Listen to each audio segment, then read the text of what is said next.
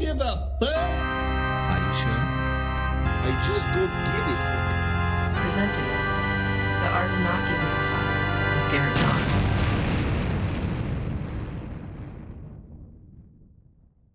Hey everybody, welcome to another episode of The Art of NGF, Victim to Adventurer podcast. Tonight, we're going to go briefly into a very important idea that I hope you will explore further. If you can't figure out ways to explore it further, I'll let you know that in a lot of our programs, both the live experiences and then also the recorded courses, you will learn tools that'll help you discern and become more aware of the topic we're introducing today. So we're just going to introduce it, give you some ways of recognizing it in your own life, and then you can begin that exploration. So always write in, email in, radicalundoing@gmail.com if you have any questions or if you have any experiences you want to share. And as always, leave a review. So welcome, Lance and Taylor. Hey, everybody. What's up? And today's topic is learning the difference between your ideas and reality. Learning the differences between your ideas and reality. So if you look around your room right now, the space you're in, wherever you're listening to this, could be your car or even walking around. If you just choose any object,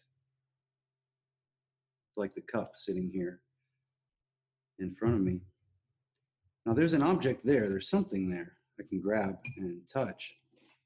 But even the idea of calling it a cup and using it to put stuff in, that is like bubble wrap. It's like an interpretation of the situation. In this case, it's a useful one that I can put liquid in it and drink from it. That's utilizing the object as I understand it and as I experience it.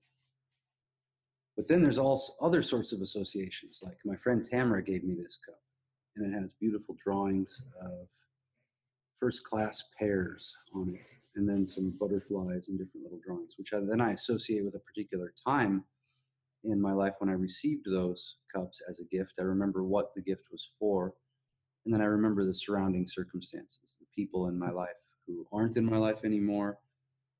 So I feel things when I behold the cup. If I go look at a different cup in the cabinet, I'm seeing a cup, but then I'm seeing a whole other host of associations with the cup. So in your own life, imagine if that's one object. In your own life, if you look at a situation or a person, you're not actually beholding the situation itself or the person, him or herself. You're almost completely beholding your associations and interpretations and storylines related or even unrelated to that object, that person, that place, or that set of circumstances. So it's extremely important to begin to learn how to discern the difference between your ideas, your associations, and your impressions versus what we'll call reality, versus what's actually there. So why would this be important? What do you guys think? Well, if you're unaware of this, then it can be guiding your actions in subtle or not so subtle ways. Often in ways that cause a lot of self-victimization or fake suffering, as we like to put it around here. Yeah, that's a natural byproduct of living in a cognitive or a conceptual abstraction. So you start to connect all the things that you've mapped intellectually, like the cup, with the lamp and the piece of fruit and your girlfriend and your mom, and all of them become fantastical ideas that you have in your head in which you relate to. And it's basically just a big fantasy world that and that you feel disconnected to, which the byproduct is suffering, is experienced as suffering. And there's also expectation that gets built up around these ideas as well. And so anytime that expectation is not met, because again, it is a fantasy on some level, it's bound to not meet your expectation of this fantasy based on all your associations around whatever it is that we're dealing with, then there's going to be a crash there when those expectations are afforded. Mhm. Well, one of the biggest things that comes up around this is that people will be living in a misinterpretation of their own life, of the events in their life, and the people in their life. So if I interpreted losing a relationship as a crushing defeat that I could never recover from, and then interpreted the feelings that I would have inside as depression or sadness, because now I'm associating these new feelings with old times that I felt similar things in the same parts of the body. Then I may act out the memories that I've actually experienced or that I've just seen on TV or in movies in this vast conglomeration of impressions that have now mapped onto everything. So instead of just feeling aliveness, and then, which of course all our feelings are boiled down to aliveness, feeling the aliveness and then noticing the quality and intensity of the feeling states and the moods and things that I have going on, I'm present to those. Those are there, but they're there on an experiential level. And the stories in my mind that want to wrap around them, I refuse, and I've actually installed devices to not let that happen. So I get the first hit of a depressed mood kicking in, and I'm able to instantly laugh at it and then move into whatever the hell it is I actually want to do. That's a natural process now that I've built in, but that requires being able to be there present in your life, experiencing and aware of what's actually going on, and knowing that you have a bubble wrap or a word vomit, an association vomit that leaps onto and clings to everything and everyone, and knowing that that's not really there. So I can see it happen, but I know it's not the reality of the situation. So I don't operate within that at all. But here, present, now how this applies is there's multiple.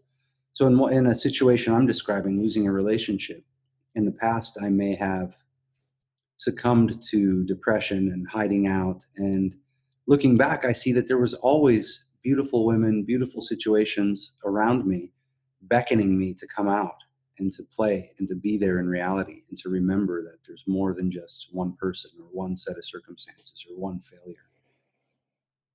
And so in this current situation that I actually am experiencing, I'm able to work, I'm able to persist through everything I want to do. I can feel all the feelings of it.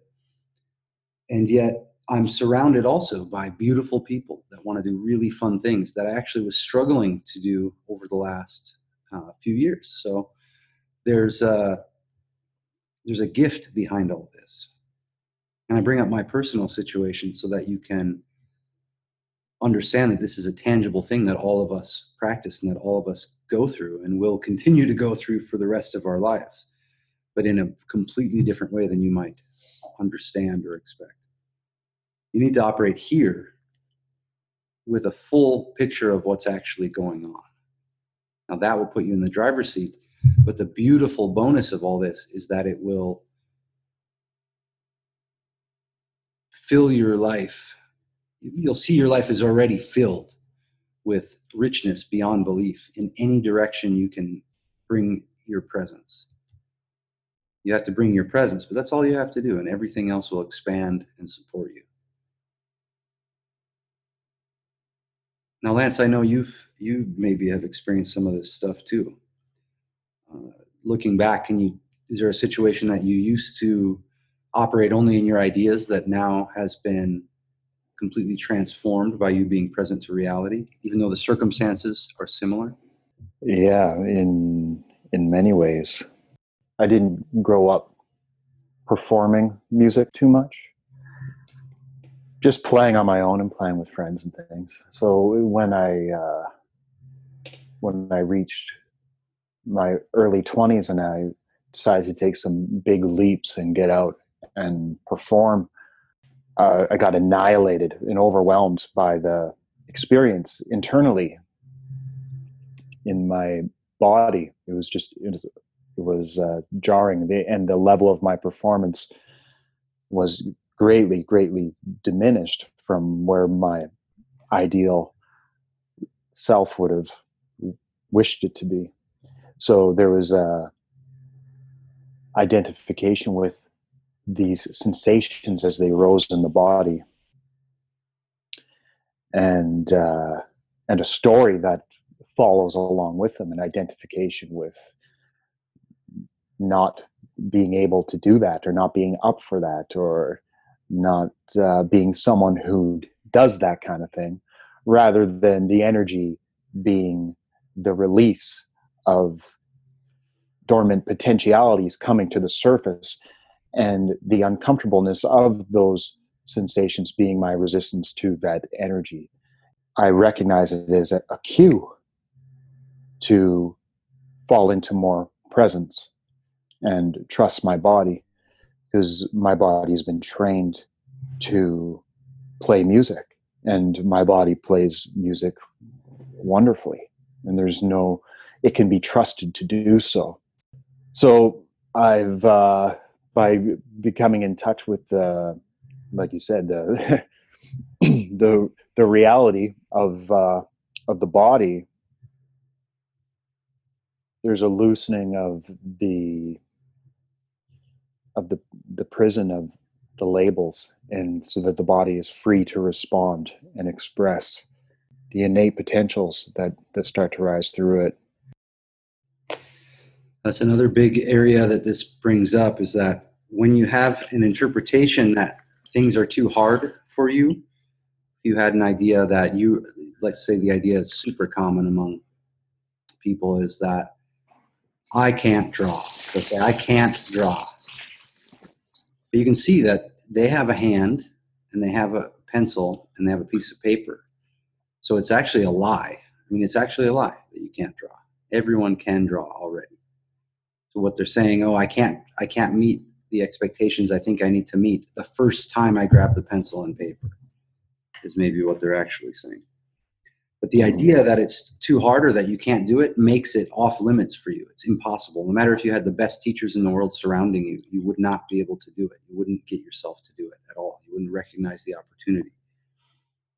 So the idea that a conversation with your partner is going to go the wrong way or going to go difficult will blind you from seeing that she's just waiting to have that conversation with you. And it's going to change everything in the right way, in a beautiful way. You'll be blind to the fact that people actually like you and appreciate you. You'll think that they think of you the way you think of you in the dark corners of your mind. You think you're a piece of shit or whatever it is. So ideas about yourself, this is where it gets really weird. Ideas about yourself are completely unnecessary. They're untrue. All of them are untrue. And all of them are unnecessary. You don't have to have an idea of yourself to just be. You already are. You're right there. Nothing to be done about it. Might seem ridiculous, but if you really think about it and feel it for a second, it's profound. That there is no idea about you that's true or that encompasses who and what you are. You already are there. The ideas are a subset always. Thoughts are only a subset. So what you are and what you're experiencing is more present than any thoughts about yourself could ever be. But if you live according to the thoughts that you believe about yourself, then you will constantly only access feelings, storylines, thoughts, and situations that prove to you that you are limited in that way, or prove to you any idea you have about yourself. Now, a lot of the self-help materials, the seduction materials, the social anxiety materials deal with half the problem, but they don't take it all the way. They just get you to, they see that having certain ideas about yourself creates limitation, and then certain other ideas about yourself will get you out there, will make you feel confident, will get you to meet people, or get over the social anxiety. And that's great.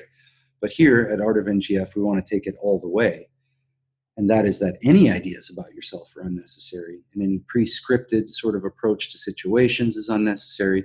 You have all the tools you need by simply bringing your own presence to the situation and learning to discern the difference between your ideas of what's going on versus what's actually present. You can start just by using a cup or make a little note. Write what each of the objects in your space means beyond what's just there in the object itself. That's one place to start. And from there, you can get Radical Undoing 101 or any number of our programs, and it's going to help you dig a lot deeper into this issue. So any last comments, guys, before we close this one down? I think that's it for me. All right, everybody, I'll take this data and get to work. Thanks, everybody. Nice to see you guys. Yeah, good to see you guys. All right, G. Good night. Enjoy. Later. Thank you for listening to the Art of Not Giving a Fuck podcast. For more info, visit artofnotgivingafuck.com or radicalundoing.com.